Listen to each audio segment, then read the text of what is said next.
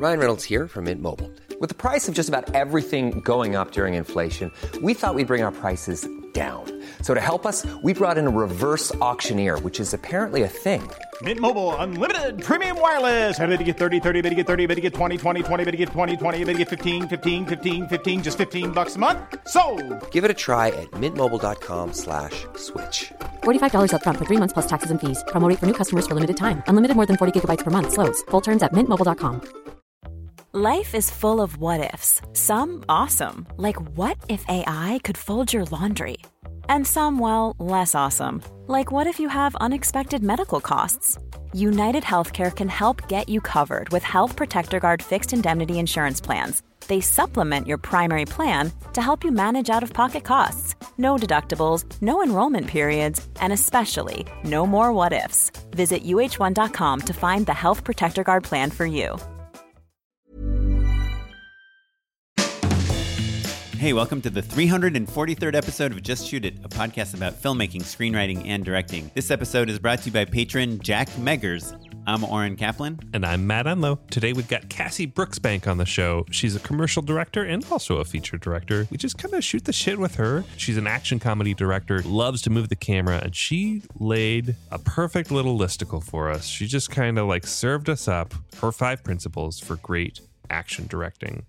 And so that really kind of structures the conversation. We dig in on each of those points. She walks us through what makes them good. Just kind of a primer on how to think about and approach action directing. So it's really exciting. I met her just on Instagram. She's repped at the same company I am, but she just reached out to me and we had some coffee, and she's just really cool and fun to talk to. And I don't know what your experience is, Matt, but I feel like there's 2 types of directors that I meet. There's the type that are like so excited to meet other directors and talk about craft and business and exchange ideas. And then there are the ones that are like, okay, so you're also a director. Why do I care? There's definitely the standoffish ones. She's not one of those. The second I met her, it was like, so how do you make your treatments? How do you do this? How do you get a job? How do you meet this person? How do you do that? And it's like, I just really enjoy people that like talking about how they do what they do. And I do honestly think that like it's not a film specific thing. It's like, there are certain types of people that just like love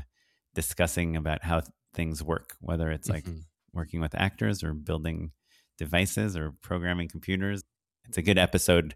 Like clearly we could have talked to her for like another 2 hours, and hopefully we'll have her back on the podcast about just movies that inspired her and how we do our jobs. Before we chat with her, I did want to also congratulate our editor, Noah Bayshore. He just shot a movie. Hey. Round of applause, Noah. Hell yeah, buddy. Can't wait to see it, to give some incredible notes on it. But also, we're really happy he's back to editing the podcast. We are happy on all cylinders, on all fronts. Glad he's back. Glad he shot the movie. Glad to help. So welcome back, Noah, which is a perfect segue into our Patreon. Patreon.com/JustShootItPod is a way to support the show. That's how we pay Noah. And Noah, in turn, takes the money that we pay him and funnels it directly into his very first feature. So that's a circle of life story right there, guys. That's just filmmakers helping filmmakers helping filmmakers. Literally, Noah was texting us. Yeah, he texts us photos to be like, he's like, I just bought a fish tank with the one you you guys. paid me. Yeah, thanks, man. This prop in the shot is from you. So if you are a patron, thank you. You're helping us out. You're helping keep the show going. Certainly, Oren and I couldn't do it without your support. So every little bit helps. If you've ever wanted to like throw us a couple bucks, maybe buy us a coffee or a beer, this is a way to virtually do that. So go to patreon.com/JustShootItPod. If you're feeling extra generous or you're feeling extra inspired thanks to the show, you can go ahead and buy yourself a Just Shoot It Pod hat, which is very cool. And also, you may have seen some of our previous guests wearing them on set, so you could be part of the Cool Kids Club. Go to patreon.com/JustShootItPod to throw us a couple bucks. And I actually got a message on Instagram from one of our listeners, Earl Martin, who was like, hey, I'd love to just throw a few dollars to you, but I don't want to sign up for this recurring Patreon payment. And he asked if he could just sign up for 1 month and then unsign up. And I said yes. So yeah, you can do that. Yeah, you can definitely do that. Yeah, we will love you all regardless of what you do, but it really helps us keep going and makes it all worth it. Patreon.com/JustShootItPod is where you can find out about that. Anything else, Matt? Should we hop into the rest of the episode? After a word from our sponsor.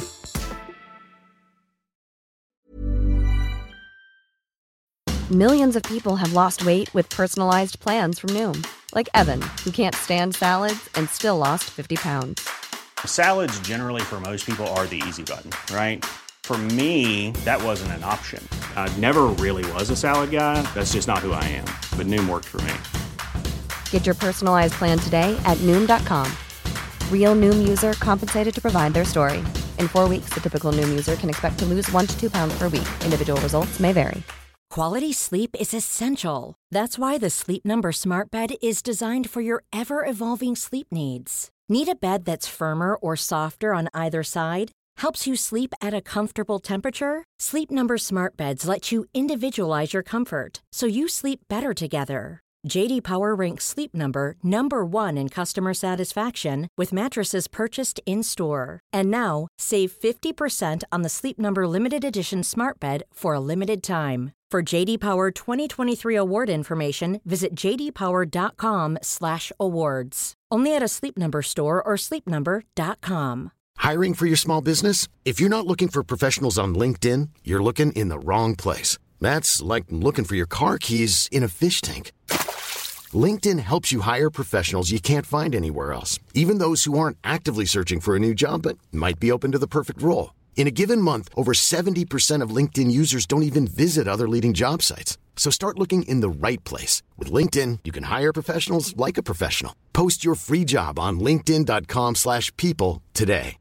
One size fits all seems like a good idea for clothes until you try them on. Same goes for healthcare. That's why United Healthcare offers flexible, budget-friendly coverage for medical, vision, dental, and more. Learn more at uh1.com. Okay, we are here with Cassie Brooksbank. How's it going? Hey guys, what's up? Hello, welcome to the show, Cassie. I'm honored, humbled, and privileged to be here. It's a lifelong dream of mine. I've made it. You keep saying honored, humbled, and privileged. Is that like a thing that you tell everyone, like when they're like, Cassie Brooksbank, the double shot latte? Honored. Do you say that? It's your Twitter bio, right? No, I think my Twitter bio is like, I love to blow shit up or something like that, which is true. But, I'm just practicing like, my Oscar speech, honored, humbled, and privileged, baby. Your Twitter bio is, I'm gonna take 2017 down like she's my bitch. Yeah, sorry, accurate. I'm making fun of Cassie because I checked out her website and it said like copyright 2019 on it or something. Oh, great. Like, now I have to change that before this fucking podcast comes out. I was like, Cassie, stop putting the years on your things. Appreciate that. Great. Out me in public, why don't you? I'm sorry. Yeah, we talked about this off the podcast, but it's like, to me, one of the rules of like building out a portfolio is don't put years on anything because that makes you have to rebuild it like every 6 months. Yeah, pro tip. I'm definitely gonna use that. So hopefully I will delete the year before this. Now I just have to keep it because it's a pretty strong joke, actually. If it was like a little bit older, I think maybe it only gets better with age, really. Yeah, we're about to do a full rebrand, so stay tuned. Okay, so I want to talk for a second about how I met Cassie because she's on the same commercial roster as I am with Great Guns. And I had posted on Instagram that I had just signed with Great Guns and I tagged Great Guns, and I'm assuming Cassie follows Great Guns. So she saw my post and she just reached out and she was like, hey, what's up? I'm Cassie. I'm also with Great Guns. Do you want to grab lunch or something? That's very cool of you, Cassie. Yeah. Well, I don't do that for everyone. Only the best. No, but you had literally no idea who I was. I saw Oren's work and was instantly jealous and was like, oh, I have to meet this guy. So let me ask. Then we got lunch. Did you find the podcast and was that a deciding factor at all? I've known about the podcast. Actually, one of my good friends, Savannah Block, she's the one that does the Sandbox. I know Savannah very well. And then I think she had mentioned you guys. So I've been meaning to check out the podcast, but what's better? What a better way to check it out than just like being a guest, So Cassie sends me a message on Instagram and I'm like, oh, cool. So when you join a new company, or even if you get a new job, like being, a staff director or something, I think there's something incredibly cool about someone who has basically the same job as you saying like, hey, let's go get lunch and let's talk about like how everything works. So I was like, yeah. Also, I obviously checked out Cassie's work, and she has, it's just like really awesome, loud, funny, vibrant, action-filled work that I was like, oh wow, I'd love to shoot something like that one of these days. Like, this is cool. Wow. Now I'm blushing. Wow. Yeah. And so Cassie, before we go any further though, can you describe your work to us a little bit? Just real quick. Action comedy is kind of my bag. Perfect. But yeah, Perfect. Goofy action comedy. I love to blow shit up. Awesome. It's why I'm in movies. She has been described as the female Tony Scott and also as the female Michael Bay. I think I've reached the pinnacle. You guys have just made my life here. So thank you for that. But yeah, those guys have been like, from day one, I've just always wanted to make big action movies. And so that's kind of why I started in commercials in the first place. Cause like all my favorite filmmakers came up that way. Like, Tony Scott, Michael Bay, Gore Verbinski, Fincher, obviously, all those. And then by the time they got to movies, they really knew what they were doing. So hopefully by the time I get to movies, I will know what I'm doing. There you go. My favorite Michael Bay commercial is the Aaron Burr commercial. Do you know this commercial? Oh, Got Milk? Got Milk. Oh my God. It's so good. It's so good. Tiny film school tangent. The thing that maybe is underrated about film school is that like you show up on the first day, and if you're anything like me, you kind of have like expectations of like who everybody's favorite filmmakers are. And for the most part, you're more or less right, depending on whatever your age is. You walk in and you love David Fincher or Tarantino or Wes Anderson or whatever. There's like a handful of like the filmmaker du jour, right? Right. And then you meet your friend who's like, I'm obsessed with Jackie Chan movies and I know everything about Jackie Chan. And you're like, oh, I didn't even realize that was a thing you could be into. What have I been wasting my life on? And so like, I remember the day I met like my first Michael Bay friend, and I'm still dear friends with them.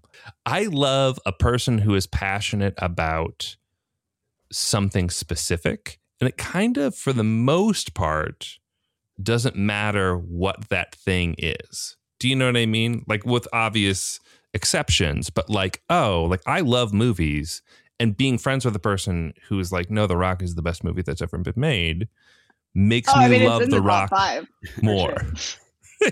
Yeah, it is great. It delivers.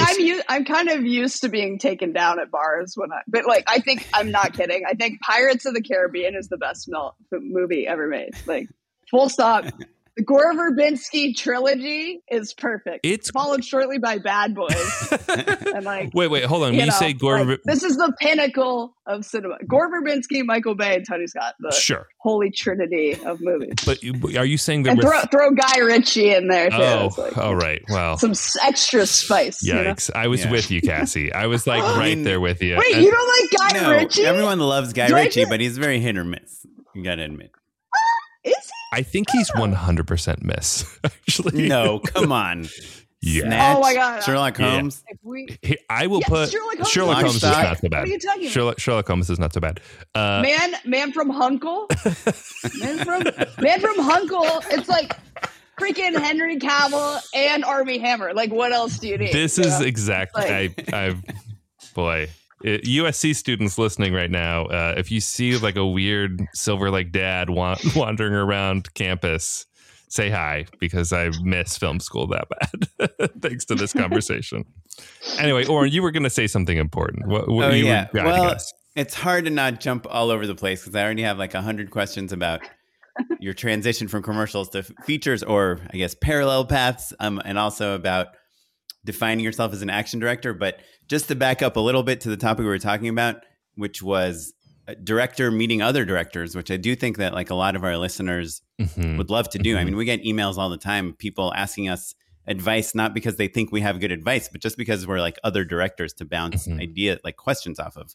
Like, should I submit my short to here or there? Or do what, Yeah. What would you do in this situation? Yeah. It's the point of the show in many ways. Right. Right. And also you went to film school. That's kind of, I think that's kind of one of the trickiest things though, right? Is like, we're always around other people doing all their jobs, you know, and they have a whole support team, but it's like, you're kind of the only person on set doing your job. And it's a unique position, right? Because you're part of the crew, but then you're also like the head of it all, but then you're also in this world of, you know, especially in commercials, you have to deal with the production company, which has its own politics going on. And then you have the agency. And then, you know, it's like you have to deal with all these different worlds. You're a nation of one, for sure. Yeah. And then, you know, like there's no freaking like user manual can never. And the coolest thing about meeting other directors too, is like everybody has a very different process. And even, you know, it's like I try to meet as many directors as possible and just get a sense of how they do things. But the craziest thing too is sometimes people with similar styles have very different processes. You know, Michael Bay, his shooting style has always been something I really aspired to emulate. But apparently, you know, I've had conversations with a producer that works with him. And apparently he doesn't storyboard, which to me is heresy because I'm a very storyboarded director. Like to me, when you're putting together an action scene, step one is storyboarding. And that's really how I figure out. Especially if something's going to blow up, right? You want to make sure that everyone knows what shots you want. Yeah. Yeah. And I mean, that's always like a huge part of how I communicate what's happening to the team. So the idea that he's putting together, which, you know, what I think are some of the best action sequences of all time. You know, I'm sure he storyboards movie sequences or something, but at least on commercials, I don't think he boards. And that's nuts. So it's just like the more directors you can speak with and learn from their, you know, it's like everybody's different, but it's good to just kind of like get a sense of what your peers are doing, what your idols are doing, you know, because it's a lonely job. Ironically, because, you know, I think a lot of us have to be extroverts and be comfortable working with a lot of different people. But a lot of times, you know, it's like you're kind of on your own. So directors' support groups are super helpful, you know? I do wonder if that's like a power move because I like shot listing and I like storyboarding and I like making a 3D render every once in a while and finding references and making lookbooks. But as soon as the production company or like a producer is like, hey, Oren, you got to get us the shot list by tomorrow. I'm like, why the fuck do you think I'm going to make a shot list? Like, you know, it's like when they tell me how to do my process, it kind of annoys me, even though I understand why they're doing it. To me, it's like, or when they don't give you enough time too. You know, I love when they need the storyboards tomorrow and it's right, like and you don't have a location yet. You know, you're like, just give me till Monday. You know, no one's gonna freaking look at anything over the weekend. You're like, just you don't understand. I'll be working like 12-hour days. No one's looking at your shot Monday, list. You know? They're looking at boards. They're not looking at shot lists. No one knows what you know YA means or like WA. I mean, you know, like it's like, oh, come on. What wide angle? What's WA? Yeah. I never used that. Yeah, I'll say wide angle all the time. Like CU. Oh yeah, yeah, or I'll do like if I want like if I'm talking about lens choice in addition to composition for sure. Like I'm not gonna like put like 32 millimeter on the shot list, but I know some people who do. Like some people get pretty prescriptive on that, just to kind of like.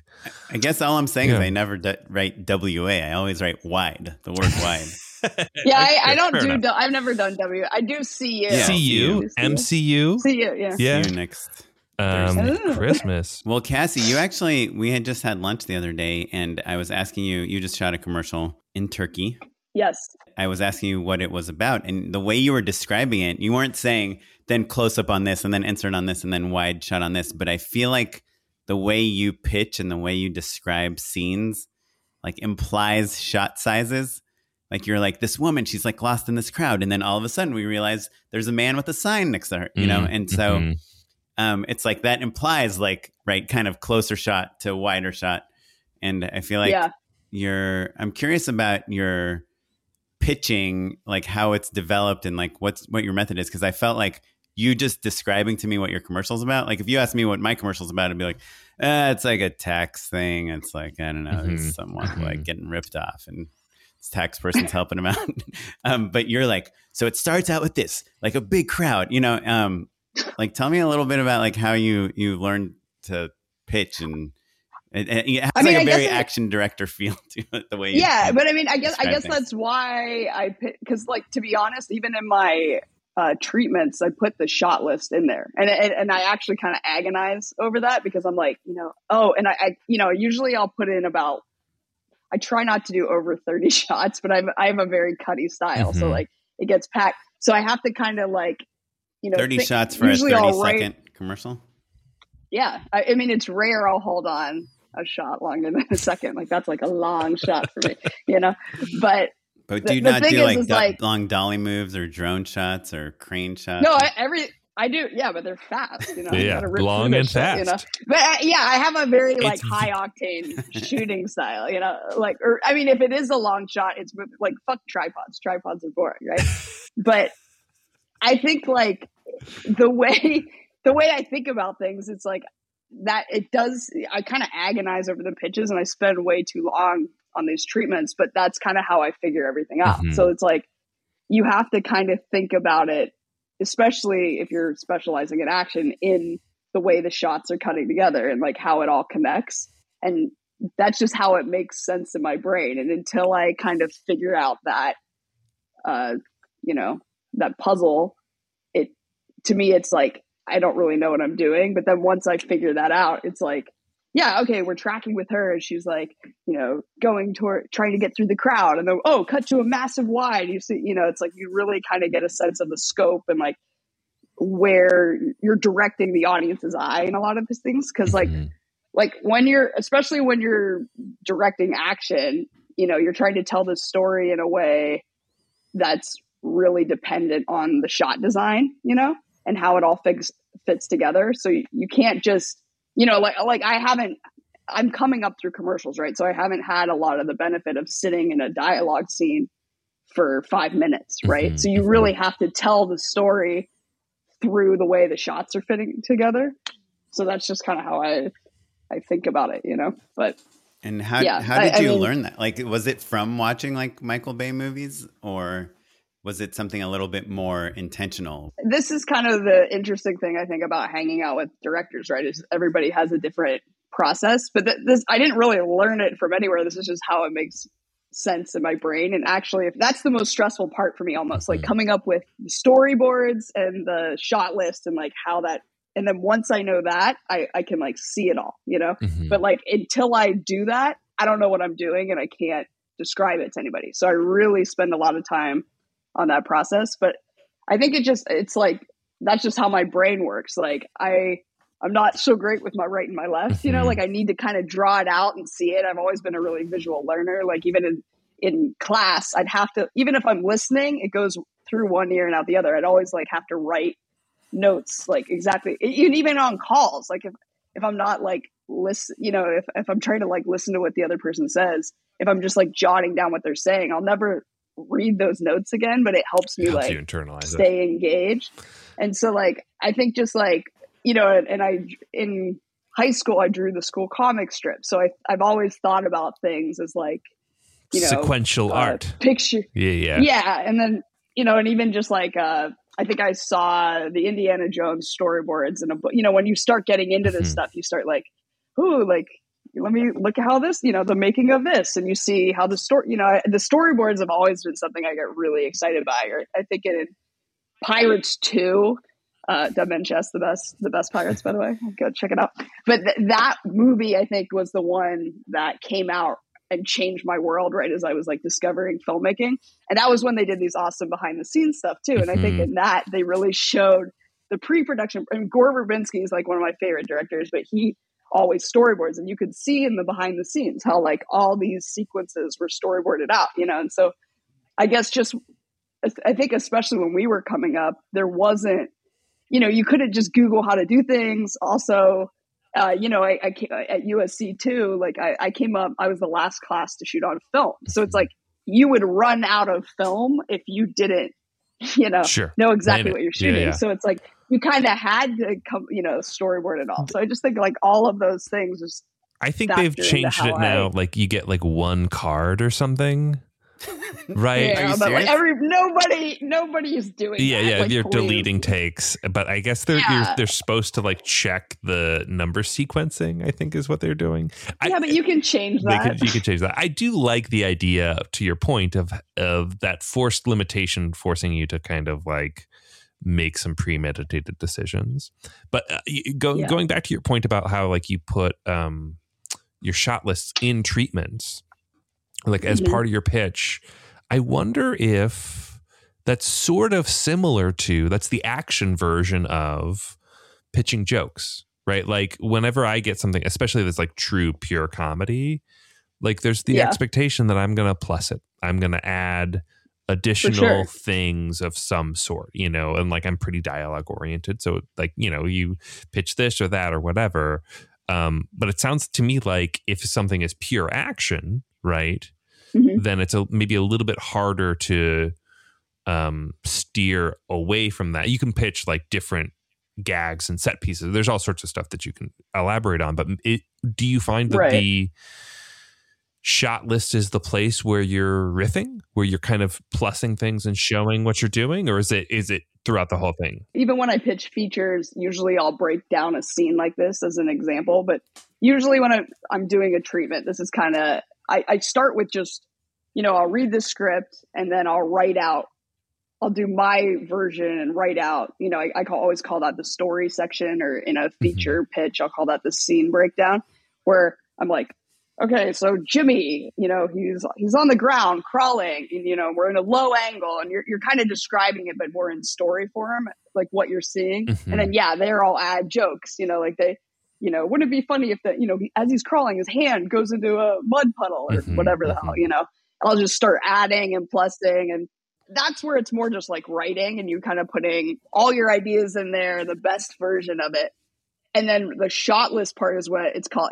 It's kind of like my come to Jesus moment. Because like, actually the reason I started adding the shot list is because I would write these extravagant pitches, and then it's like, oh, bitch, you have 30 seconds. Like these 70 shots aren't going to make it, you know, and you know, and you're like comic scene. Now you added like a dialogue scene, and you know, we don't have budget for sound or whatever. So it's more like, okay, this is the A version of what I want to shoot. And it's like, how do you realistically break those ideas into, like, so I call it an example shot list, but I'll like break down, and then it helps me too, because it's like, how are you actually going to pull this off? Like it's great to throw in all the, you know, the kitchen sink and these ideas, but then I actually have to shoot this in like a day. So, you know, do you ever feel like it's more like a reality check, you know? I love that so much. I am always like, dang, because I think Oren and I are both like pretty producer oriented. You know, we are aware of how long 30 seconds is.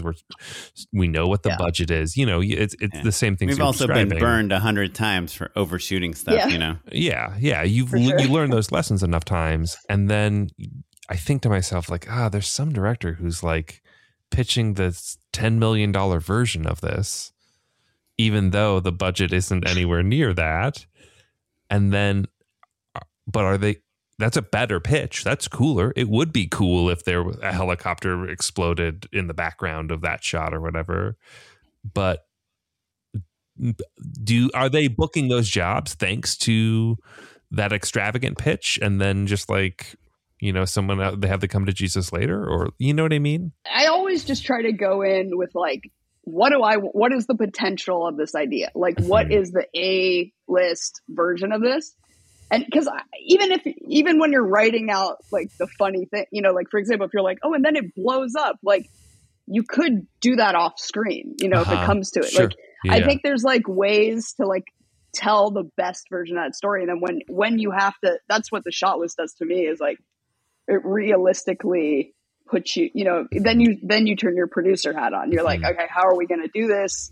How are we going to think creatively? And I think that's also like a big important part of having a good team to work with, a good line producer or executive producer to like be like, you know, like I think on one spot I threw it, basically the idea was this guy, it was a deodorant spot, and this guy is getting so sweaty, his jacket is like swelling up. And I think it starts encroaching on the other people in the subway or whatever. And I thought it would be funny if this lady had a baby in the jacket, like pushed the baby's face up against the window. That's very funny. But before that went to the producer or to the agency, the producer's like, yeah, we're not getting a baby in your. So did you compromise? Was it like a teenager? You know, or like a dog? Like a businessman? I think I did. I think I did a influencer girl. Yeah, there you like go. some girl that in a nice outfit. Absolutely would. Making fun of influencer girls. But I think it's important to have like that's why directors should not be producers. Sure. And even like, I think you need to be aware of it, but that's why there's two jobs. That's why like, cause even I have my own production company and I'm EP at some of that stuff, but like I always hire a line producer too, because if it's like, I'll go bankrupt. Cause it's like, if I'm, or I'm going to be like compromised and like, be like, oh, well, I should just make this shittier because I'll make more money. It's like you need somebody that's why you have a producers, because you need somebody to push against. Because if you're not trying to fight to make it the best version possible and you don't have someone to be like, yo, that's crazy. How can we reimagine it within these constraints? I think that's the ideal way of working. And I don't think you should go in like pitching something that you're not as excited, because usually the agency will limit you too, or the studio will limit you or whatever. It's like, but you should go in with what actually excites you about the commercial. Because I think, like, at least for me, anytime I've like faked passion or like, I don't get the job. It's like when the job is really working, it's genuine. Like, I'm really excited about making this. And I think that's what wins the jobs. And you should go in with your A plan, because they're, it's like, if you set the bar super high, you might not ever hit the bar, but at least you can get close. Whereas like if you were already lowering the bar before you even tried to do anything, it's just going to get constantly lowered. And then at the end, you're like, oh my God, I want to kill myself. This spot's embarrassing. Sounds like many jobs I've done in the past. Wait, can I ask you an action shot listing 101 type of question? So sometimes like I'm shooting like a car chase or a fight or something like that, and I don't know exactly how we're going to cut it. I just kind of know where we're going to put the cameras, like. You want to see the car drive down and you get the geography and yeah. Is that like really bad form? Like should an action sequence always be telling a story? This happens, which leads to this happening, which leads, like we see because to me, like in any action car chase scene, I'll probably shoot like a foot going down on a pedal, because I know I can use that to like cut to that whenever we want things to go to the next speed, but I feel like in a shot list, especially in a commercial, you really want to be prescriptive as to like, this leads to this, leads to this. It's not like we're going to shoot a bunch of cars driving and then figure out the story. Right. I mean, so this is obviously with the caveat that every director's process is different, but I don't work like that. Like, I am only shooting stuff that I see in the edit. And that's because like I come from an editing background. Like, I came up through post. I've cut a lot of my own work. Like, I love being involved in the editing. So I always think of things like I shoot for the edit. That's kind of my MO.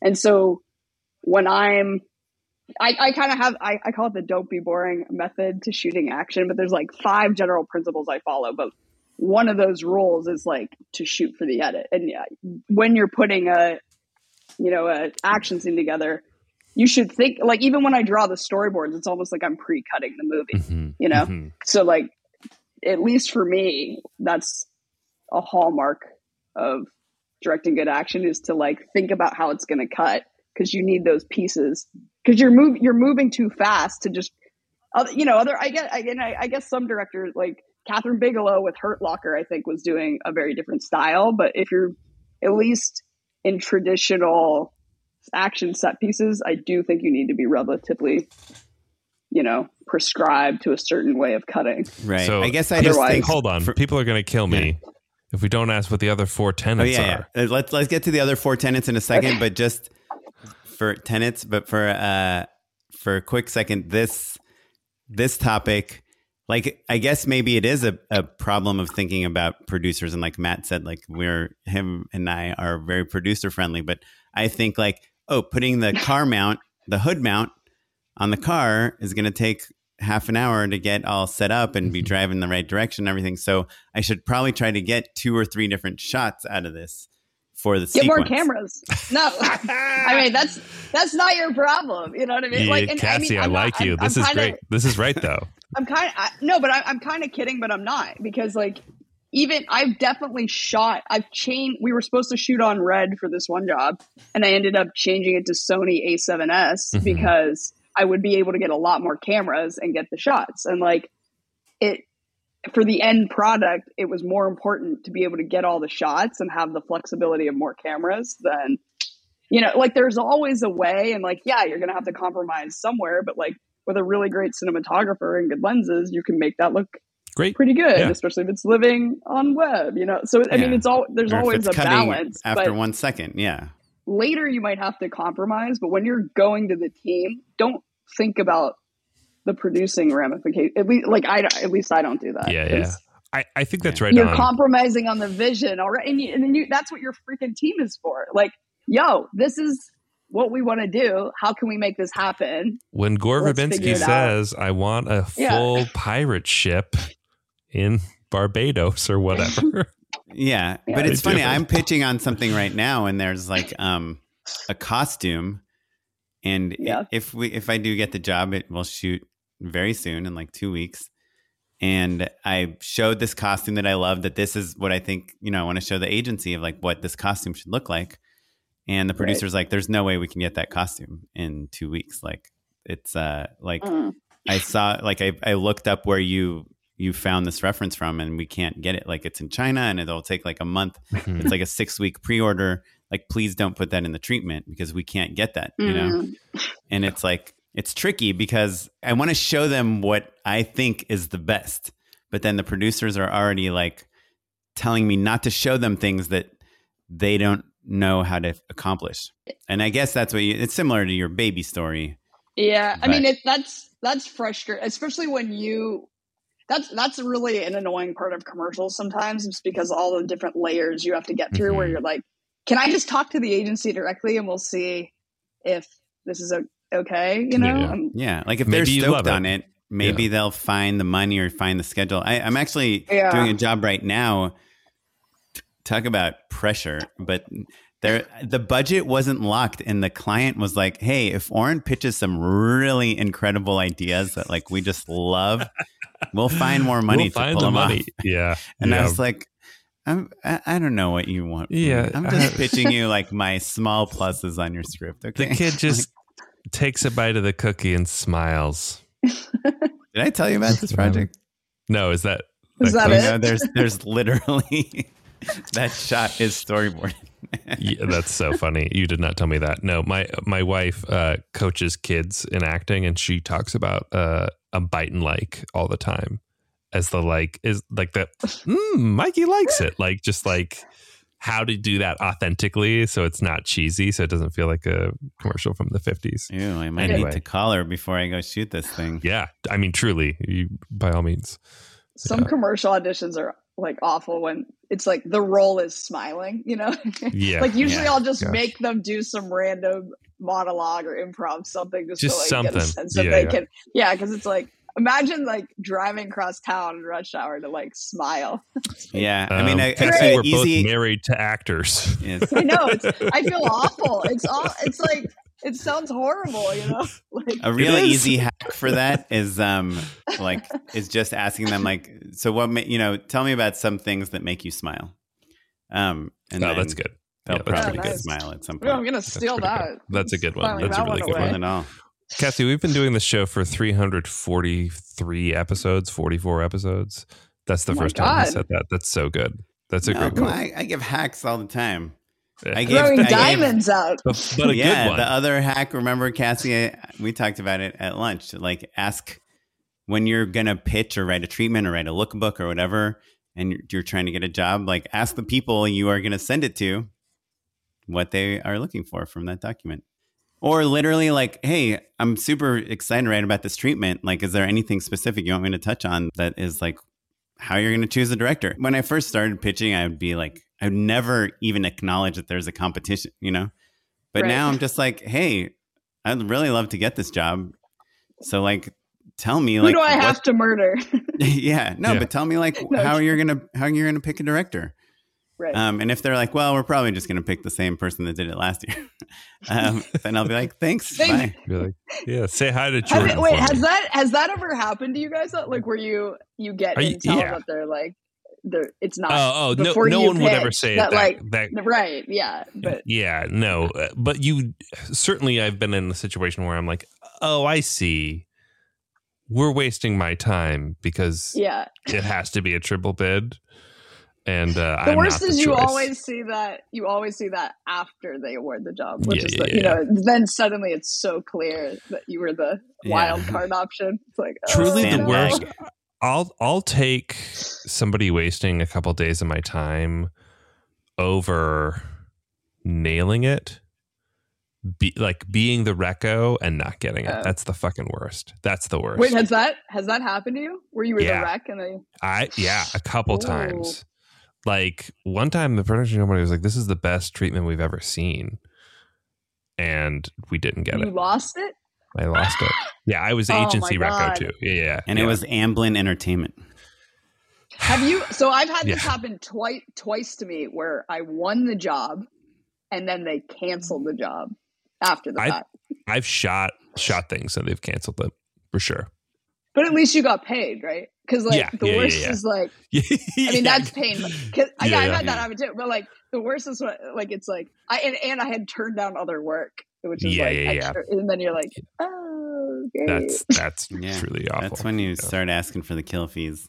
Yeah. Another Orin Diamond.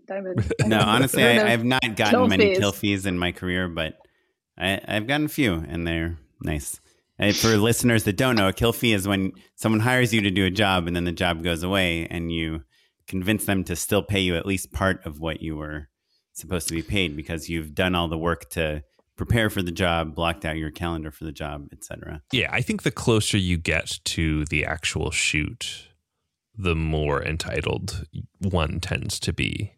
And also, like, the more people who are in your corner to be like, hey, this person deserves a kill fee. Do you know what I mean? Like, if it's like the day before the shoot and like talent flakes or whatever, like, that's a different deal than like, hey, you got it. Oh, sorry, it's going away. You know? I mean, I'm sure that happened so much during COVID where someone got COVID right like the day before the shoot. And then the company has to figure out, like, are we still going to pay for all this stuff, even though it's not happening? You know, I had a job, my last job before lockdown, was supposed to be 2 spots and it ended up being 1. And I'm not sure if the talent, who is notoriously kind of a bad person, if that person was faking or not.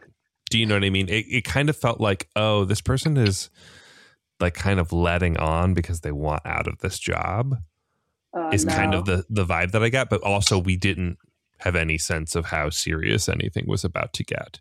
Right. Like that was like March 2020. It was March 2020. And I remember being in the conference room after the PPM and seeing one of the agency people taking the big jug of hand sanitizer that was in the middle of the conference room and stealing some. He pumped it into his empty personal hand sanitizer because we couldn't. It was about to be that situation where you just couldn't get it anymore. That was the actual moment I was like, I'm going to go grocery shopping.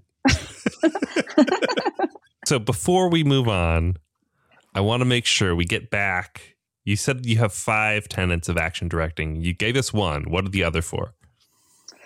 Okay, so this all came about from trial and error, but basically I have, I call this the don't be boring approach to action. And there's kind of 5 principles that I always follow when putting together an action scene.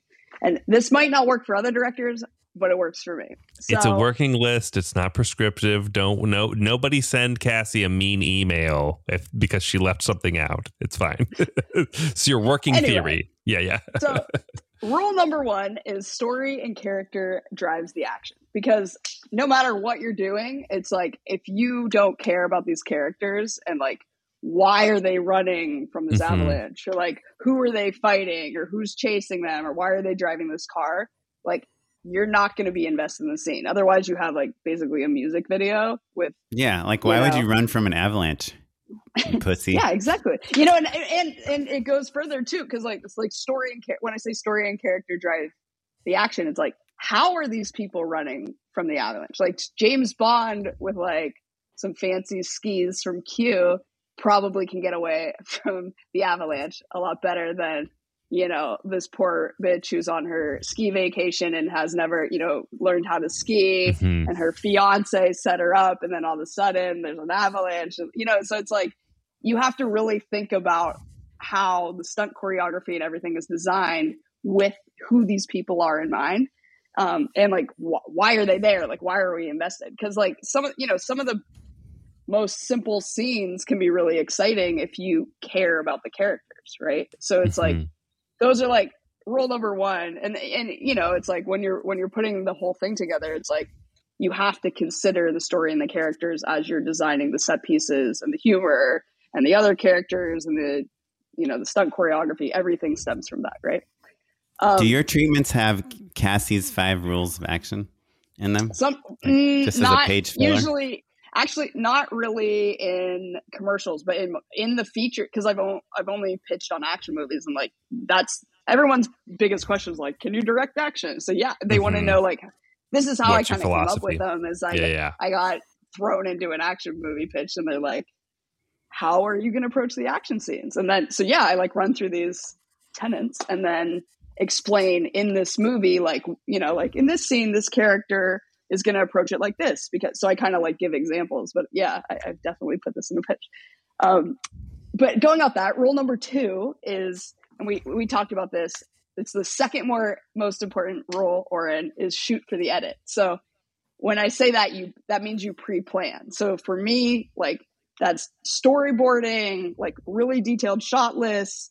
When you're directing cars, I think like mapping it out. Like usually I'll draw like an overhead map with the streets and have little model cars and kind of run through that with the stunt coordinators and really kind of figure out how, like, first of all, what is the geography, like what's happening, and then what are the angles and how are we putting this puzzle together? Because, you know, it's like, especially in an action scene, you're literally holding on shots for less than a second, even in features, which is a really fast cutting pace. But like, you need to know how these pieces are coming together, because otherwise it's just overwhelming and you're not going to get it done. And it's also dangerous. You know, you have to like know exactly what's happening in relation to each other, you know, or else people are going to get hurt. Rule number 3 is set up the geography, then move the bloody camera.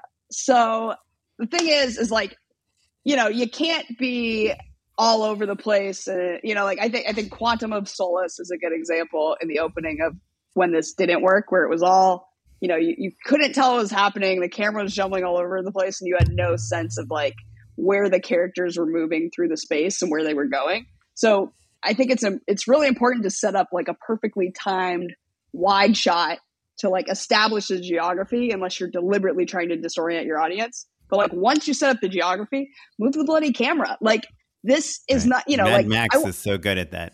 The original Bad Boys apparently had a low budget at the time, and like Michael Bay is a genius at this. It's like you want foreground wiping the frame. You know, you can naturally create a lot of excitement if you just like fling a camera around. You know, like mounting cameras to cars, like having dirt hit the lens, like some camera shake. Like even sometimes if I have Russian arms and jibs and it's too calm, I'll like add camera shake in post even to give it a little bit of excitement. Like I'm pretty carefully planned with the boarding, you know, but then in terms of the actual shooting style, like I like it to be lit well, but there is something beautiful in action about having some unpredictability in the camera movement. And that just naturally creates some danger and excitement that's translated to the audience, you know? So, and with that said, like cut fast, baby, you know, like you can build up tension by having speed in the edit and the adrenaline and the shooting style. So like a visceral shooting style with not, even if you're not even doing anything crazy, even if it's just a tracking shot, suddenly there's a lot more excitement translated to the audience, you know? Yeah. And Michael Bay is famous for moving the camera like on 2 axes, right? Like he'll pan and track at the same time. And it gives the illusion of just really, even on a close up, right? He's just establishing a character. He'll do like a round dolly. Yeah, that circle, the low, the sure. low tracking circle dolly. It's, I mean, but that kind of shit, it's just like, camera movement just makes things feel so dramatic and exciting. Right. And well, it makes especially the background for move action. super fast. Yeah. Number 4, gravity is a bitch. So what I mean by that is things like, gravity, velocity, the laws of physics. These are things you can tangibly see. And, throwing an actor on a green screen isn't necessarily the right way to go about it. And, obviously you sometimes have to supplement with VFX, but like, if at all possible, do it in camera. I think that's why Top Gun Maverick got such a great reaction this summer, because it's been so long since we've just seen people's faces get distorted by they're literally like G-force. you can see the G-force on their faces. That's real,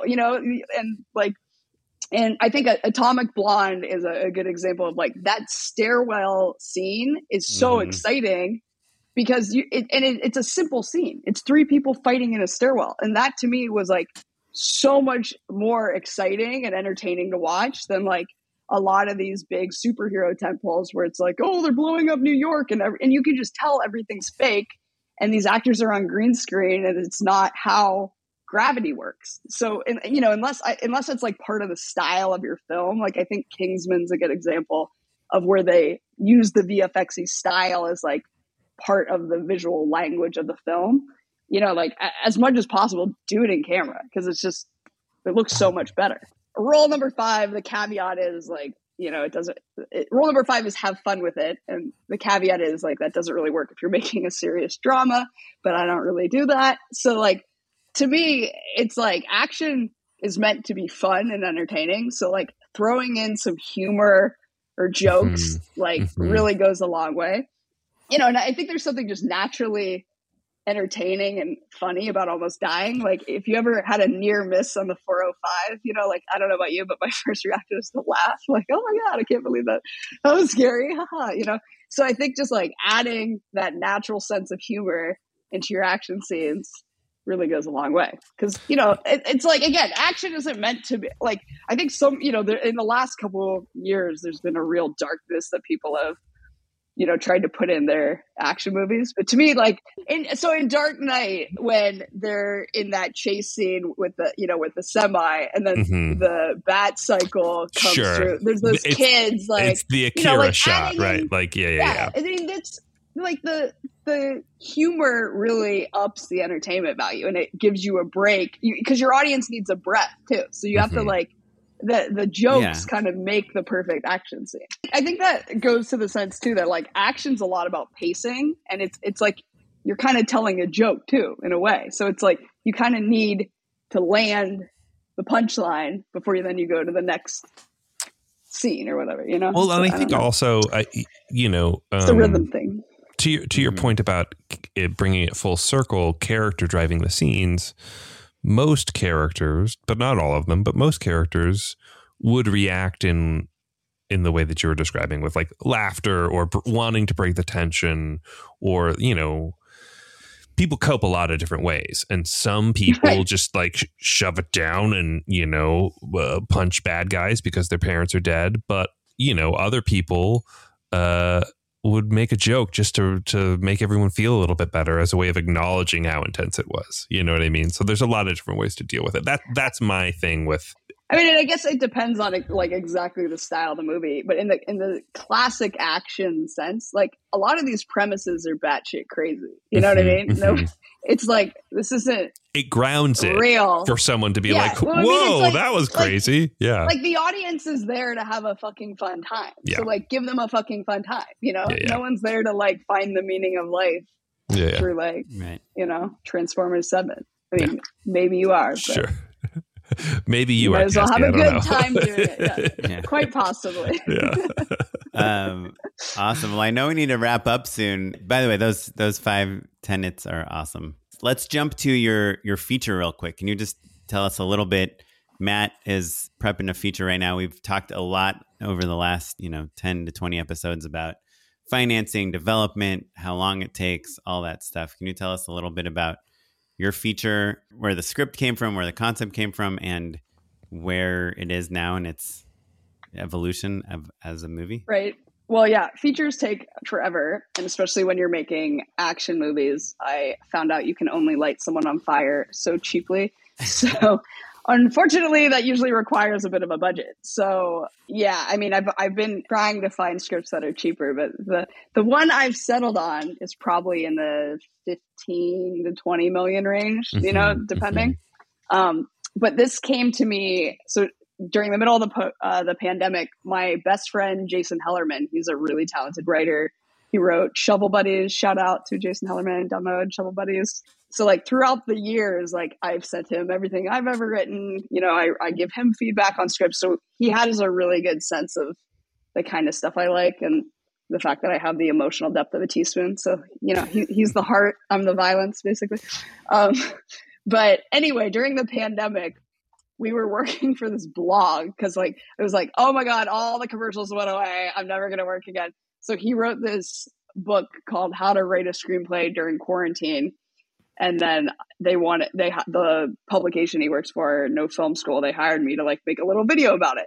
And basically, so we were at my studio shooting this thing. It was just, I hadn't seen people in months, right? So it was the summer of the first wave of COVID. And basically we're just bitching the whole time, right? I'm bitching about the industry. So we're just complaining about Hollywood, all this stuff. So that weekend I go edit the thing and I'm contemplating the dark choices that led me to get here. And Hellerman took the more productive approach and wrote a screenplay called My Masterpiece about an assassin named Cassie, who also drives a bright red Jeep, who works for a corporation of assassins that do her dirty. But it's basically a dark comedy metaphor for Hollywood and workplace inequality. Mm-hmm. Kind of in a Deadpool style where it's just taking the piss out of it all. I was like, this is fucking genius. So we went back and forth and I did a whole deck and, put together a pitch packet. And were you repped at this time or anything?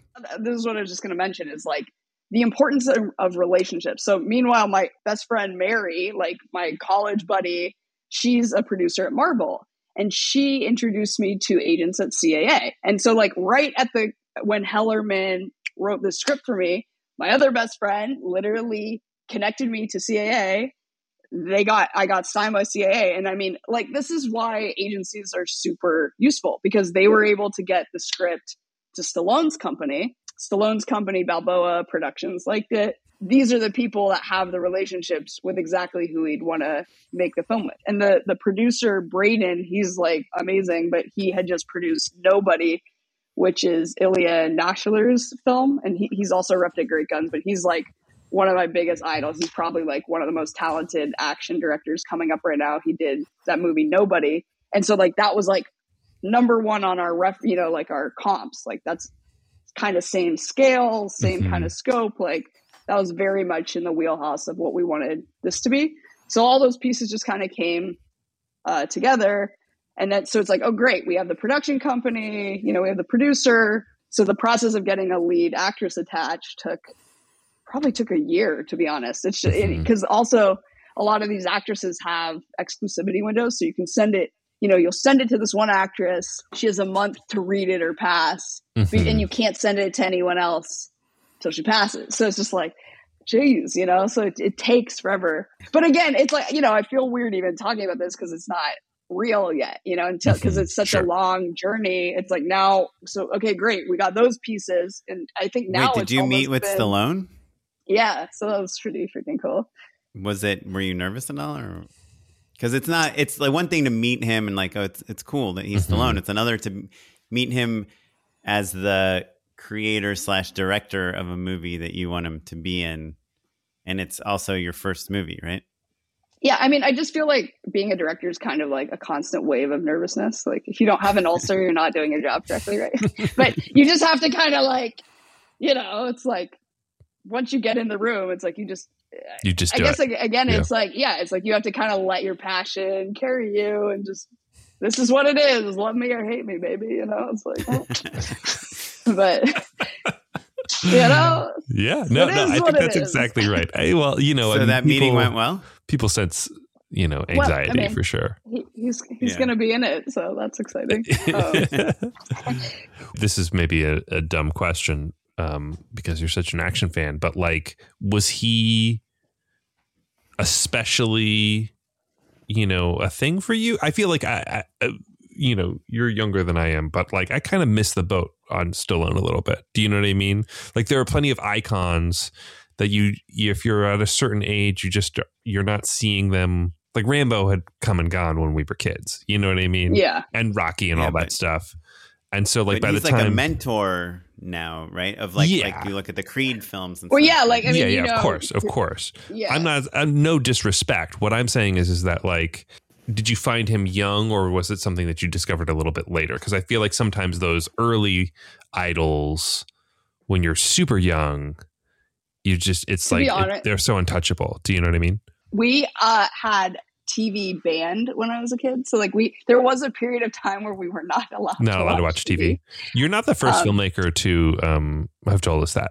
Yeah. I had to play in the backyard a lot. But I think that helped in a way because, if you blow up your brother, that's practice, right? I missed a lot of movies when I was young because, my parents weren't big cinephiles and they weren't action junkies. I always liked action movies. And then when I think in college, you're like, what is this? And then you just kind of go on a deep dive of all the Rocky movies and all the Rambos. And you're like, or Cobra. It's this is the shit, So it's I think when I was really getting into filmmaking and and I think in college, I was really kind of discovering what kind of movies I wanted to make. Cause I think, there was a point when I wanted to be a serious filmmaker. Sure. And it didn't really click until I realized it's okay. You're here to blow things up. It's fine. You don't have to make Shawshank Redemption. I don't think I'm cut out to do that. Right. It was just in discovering the things that I was really excited and passionate about. It's who's bigger than Stallone and Schwarzenegger, right? It's they kind of invented Did action. Stallone watch your commercials? Did you show him any directing work? I don't know. Not in the meeting. My agent sent over all my stuff, beforehand, and then the deck too. So it's my agents sent over the reel of stuff I had, and then the decks actually. That if there was one tidbit I could give to directors, and I didn't know this when I was in college or coming up, get good at pitching and get really good at making decks. Because if you can make an amazing deck, that's how you can win a job, And it's obviously you have to deliver on that, but if you don't make good decks and you're making shitty decks, you're never going to get the job.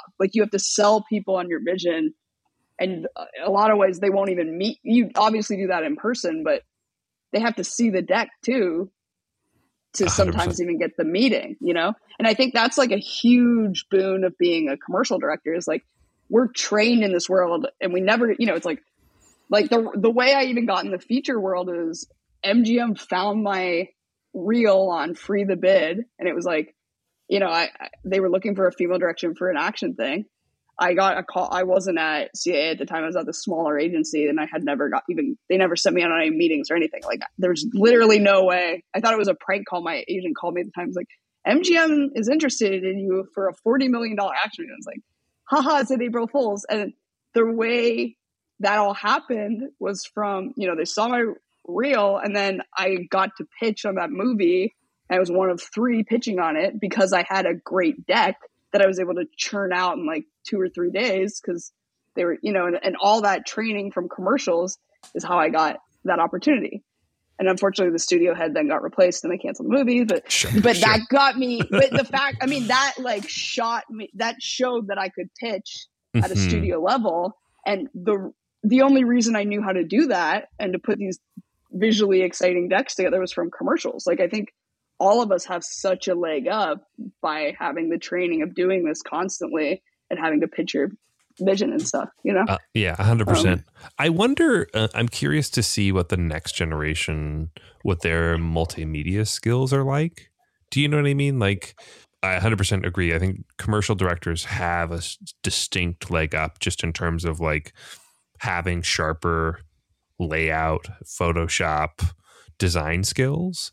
But I wonder if like people 10 years younger than us are going to be like, yeah, I haven't written a report ever.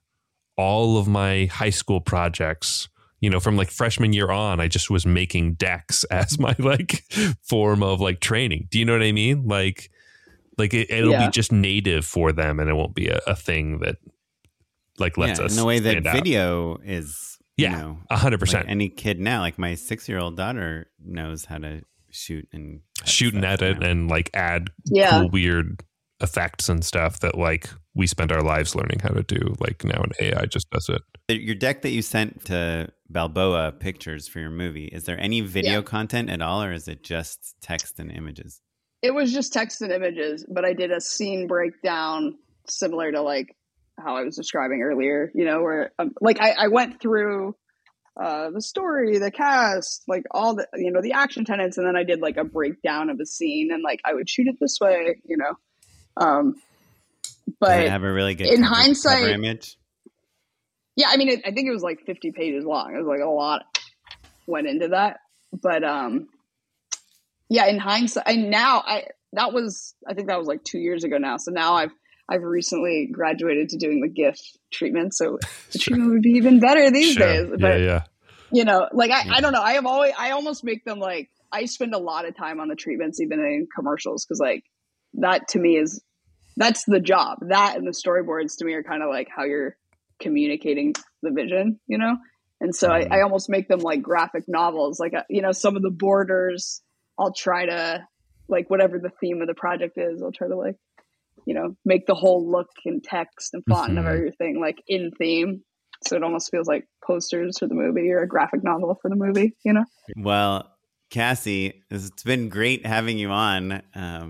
It's been emotional, guys. It's been emotional. I feel like our listeners are going to have a lot of thoughts and reactions, and your tenets of action directing are so fun. Your feature story is so fun. Like, yes, you have CAA and Stallone and all that stuff, but it did come out of like a moment of despair in your own studio where you're shooting your own thing, where you're just shooting it, and that's ups and downs, right? Yeah, that's kind of how this industry works. One day you want to kill yourself, and the next day you think you're going to get an Oscar. So hills and valleys. Yeah. And that's what hopefully this show's about. Yeah, we should have called it Just Get Through It. Just get through it. Yeah, exactly. Just don't quit. But if you'd like to quit, that's totally fine with us. It's totally reasonable. We understand. We get it. Less competition. Yeah. Right. Do you have a second to stay with us and endorse something? Of course. Unpaid endorsements. So my unpaid endorsement, I know it's a little vague, is writing a list, your to-do list, at the top of the morning. I always have a to-do list running, and like as opposed to the night before. Or night before is okay too, but really the point is a concerted amount of time, a concentrated amount of time, where you just give yourself a few minutes to think through what are all of the important things I need to get done today that need to be done today. And it needs to be like a manageable amount, but like doing it at the top of the day before you're getting emails or, like make yourself a coffee, do the list. Because what inevitably happens for me is midday, I've kind of run out of gas. I'm a little distracted. I've got Twitter going and the baby's crying. I need to go make lunch. There's a bunch of stuff, right? But if you have the list, you can go back to it and know, oh, this is the next thing I need to get done. So I was smarter in the morning. That's when I'm at my sharpest. So I just was really clear with myself of this is what I need to get done. And I know that sounds really obvious, but it had been a major part of like my productivity when I was younger. And I kind of just had stopped doing it because, whatever, emails come in, life gets in the way. And just the other day, yeah, I'm well before that though. Just honestly, laziness. I do feel like COVID threw me off my to-do list. Just all that. Whatever happened, I just stopped. Like I said, I keep a list and we have all these different things, but like at the top of the day, planning what you intend to do it just, the other day I did it. I was like, why don't I do this anymore? And so I did it, and I felt like I had superpowers. It was the most productive day I've ever had, or at least in a long time. And like I said, it's for those moments where you lack clarity, when you're feeling restless, when you're feeling unsure. Look at the list. You figured it out for yourself already. And so that's my endorsement. Make a list when you're clear-headed. You shouldn't write something so broad that it's not actionable. Write award-winning screenplay isn't really helpful. Write for an hour on your screenplay is maybe a little bit more actionable. Or write a scene. 5 log lines. Yeah. There are tactics to kind of like make it a little bit more digestible, basically. But I think a common thing I've heard many, many times is that like the people who are the most effective in their lives are setting a realistic list of goals for the day. Cassie, what you got? Have you guys heard of Canva? Yes. Dude, it's the shit. It's amazing. Tell me what you like about Canva. I want to know. Okay, so I had for a long time been trying, like, InDesign's great, and I was trying to get, especially for treatments, I was really trying to find a way to get more GIFs in there in an easy way for the viewer to see the treatment. But InDesign is a pain in the ass. And I really like, especially when you have like a couple days to make a treatment, like Keynote is great, especially when you pair it with Photoshop to like put your treatment together. It's easy to use. You can slap some stuff in there, move it around. It's not like really cumbersome from a user point of view, but putting video in there is a pain in the ass, and you can't really upload it. And even with InDesign, I never really found, this just might come from my lack of knowledge, but I never found like a great way to just like, get that out for people. Yeah. And then somebody sent me a treatment, they sent me, like a friend showed me their treatment, and it was like, had all these cool GIFs, but it was like a really easy to use website. And it said created in Canva. So I was like, what's this Canva? And I went in there, and it's great. Like it has like the ease of Keynote, and you can layer all these videos in there. It has like a bunch of pre-made transitions, but you can customize it too and drop in all your own content, and you create it in Photoshop or whatever. And then you use like GIF Gun, and it was amazing. It's like everything I had been looking in a program, to create these like interactive treatments in a really user-friendly, organized way. You can just email the link to people.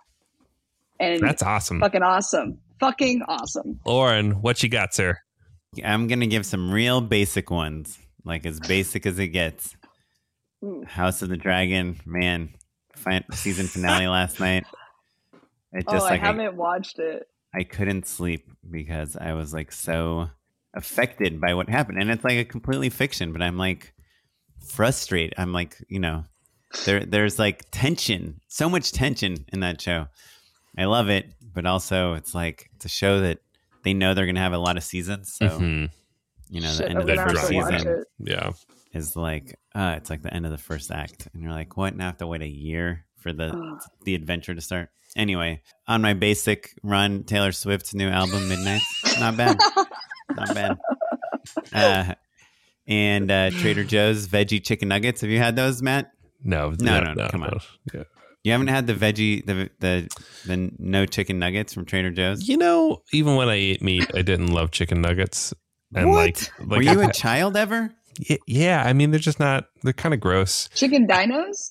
No, not really. Literally, my dream as a child was to grow up to be an adult that's wealthy enough to buy a 20-piece chicken nugget meal at McDonald's for myself. That was like my the North Star of my life goals. Have you done it yet? Nah, I realized. Not yet. But Trader Joe's has the Impossible chicken nuggets, and they're just they're probably pretty good. I eat meat. I eat real chicken nuggets, and they're really great. And then last thing, just some medical advice, because why would you tune into this podcast? I had a pretty serious muscle injury in a soccer game. What were you? An OAI. It's like an old age injury where you're just old and you just like don't stretch and you run for like 10 seconds and like tear your calf muscle. You guys know about RICE, RICE? It's an acronym of like what to do if you like injured a muscle, sprained an ankle, and done No. anything. Rest. No. Ice. Yeah, rest. Ice. Yeah. Those are Call 911. Compress. Compression, yes. And elevate. Ooh, yes. Elevate. Put your limb up, usually above your heart. And then you can take ibuprofen to reduce swelling. But like every doctor / sports person / anyone who's had an injury, like all knows this acronym that I didn't really know. But yeah, RICE. If you have an injured muscle, obviously, if it's serious, you should see a medical professional. But if you're just trying to treat it at home because you don't have health insurance, RICE it up, dudes. Race it up. Well, Cassie, if people want to learn more about what you're doing, is there a website, an Instagram account somewhere, Twitter, they should follow you? Yes, you can go to www.cassandrabrooksbank.com. Very original, I know. I'm cbrooksbank on Twitter and Instagram. Thanks for coming. If you guys have your own tenets of action directing or any genre of directing, we'd love to hear from you. You can email us at justshootitpod@gmail.com. You can find us across all social media at justshootitpod. You can find me. I'm on Twitter at SmiteyPyleg. I'm on Instagram at OKaplan. And I'm at Mr. Matt Enlow. I'm going to hop on Twitter when this episode goes live. I'm going to list out all of your action principles. Hop on, chime in. Tell us your favorite. Tell us maybe ones that we haven't thought of. Let's keep this list going. Let's get collaborative. So that's my social media shout out. This episode was edited by Noah Bayshore. Thanks, Noah. And you're listening to music provided by the Free Music Archive and the artist Jazar. Thanks. Bye.